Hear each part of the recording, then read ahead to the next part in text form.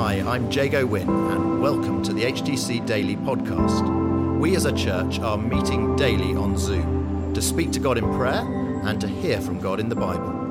For those of you who can't join us live or who want to listen again, we're featuring the daily Bible thought, and we're also including how we're being encouraged to pray each day. Today, it's Rima Shinma. 1 Peter chapter 3 verses 19 to 22. After being made alive, he went and made proclamation to the imprisoned spirits, to those who were disobedient long ago, when God waited patiently in the days of Noah while the ark was being built. In it, only a few people, 8 in all, were saved through water. And this water symbolises baptism that now saves you also. Not the removal of dirt from the body, but the pledge of a clear conscience towards God. It saves you by the resurrection of Jesus Christ, who has gone into heaven and is at God's right hand, with angels, authorities and powers in submission to him. We're going to read the passage in the Message version as well. He went and proclaimed God's salvation to earlier generations who ended up in the prison of judgment because they wouldn't listen. You know, even though God waited patiently all the days that Noah built his ship, only a few were saved then, 8 to be exact. Saved from the water, by the water. The waters of baptism do that for you, not by washing away dirt from your skin, but by presenting you through Jesus' resurrection before God with a clear conscience.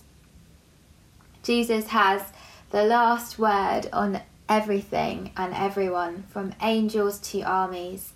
He's standing right alongside God, and what he says goes.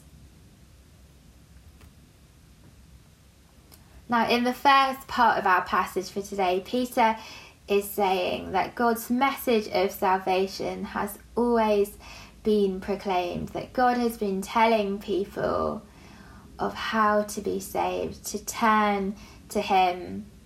And it mentions the days of Noah, that the earlier generations, the people in Noah's time, that God had still been speaking by his Spirit through people like Noah and the other prophets.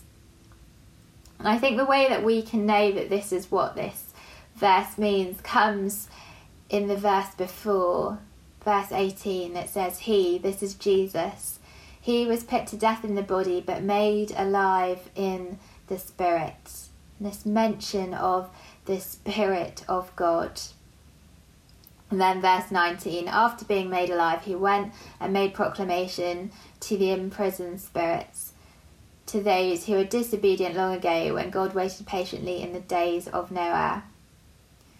In all the generations that have gone before, people have been disobedient and not chosen to walk in God's righteousness, not chosen to listen. But God, he has been waiting patiently, and he has been speaking through people by his Holy Spirit. He has been speaking and telling them about the way to be saved.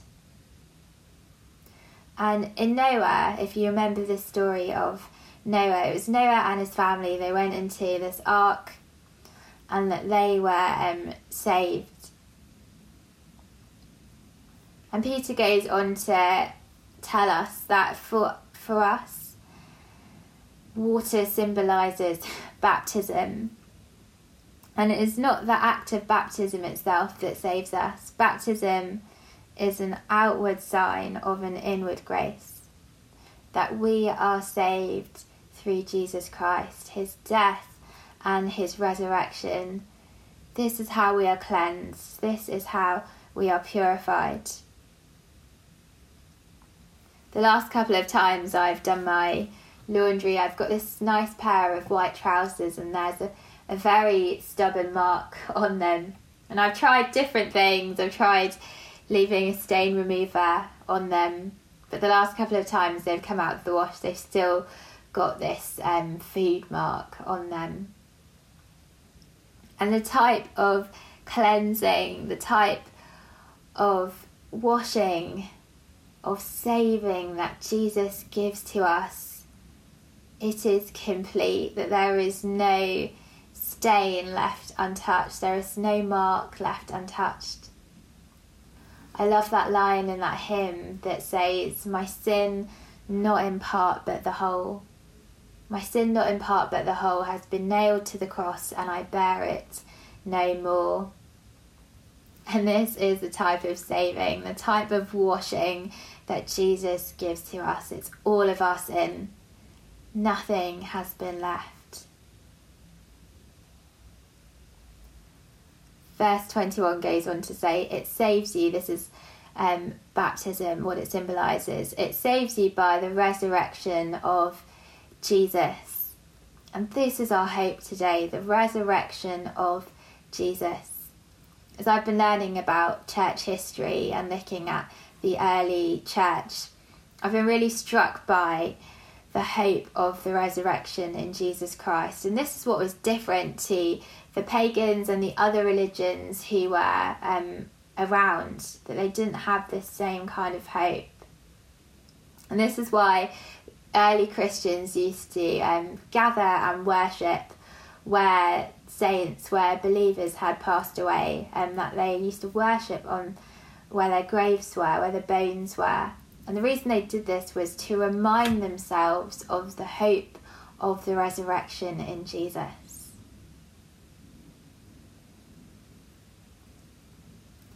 Around this time of year, we think about a different kind of water. We think about the waters of childbirth as Jesus came into the world to dwell among us. And he would go on to save us. And we have baptism as a symbol for that type of water, that Jesus saves us through his death and his resurrection. So I wonder, as we go through our days today, as we use water, perhaps as you wash your hands, you may want to say a short prayer saying, thank you, Jesus, thank you, God, for saving me. This morning on HTC Daily, we thank God that he has saved us completely, that we are completely washed clean. And we prayed for those who have been attending carol services up and down the country, that they would turn to Jesus to be saved, that they would know the hope of the resurrection in Jesus Christ, that they would believe in him.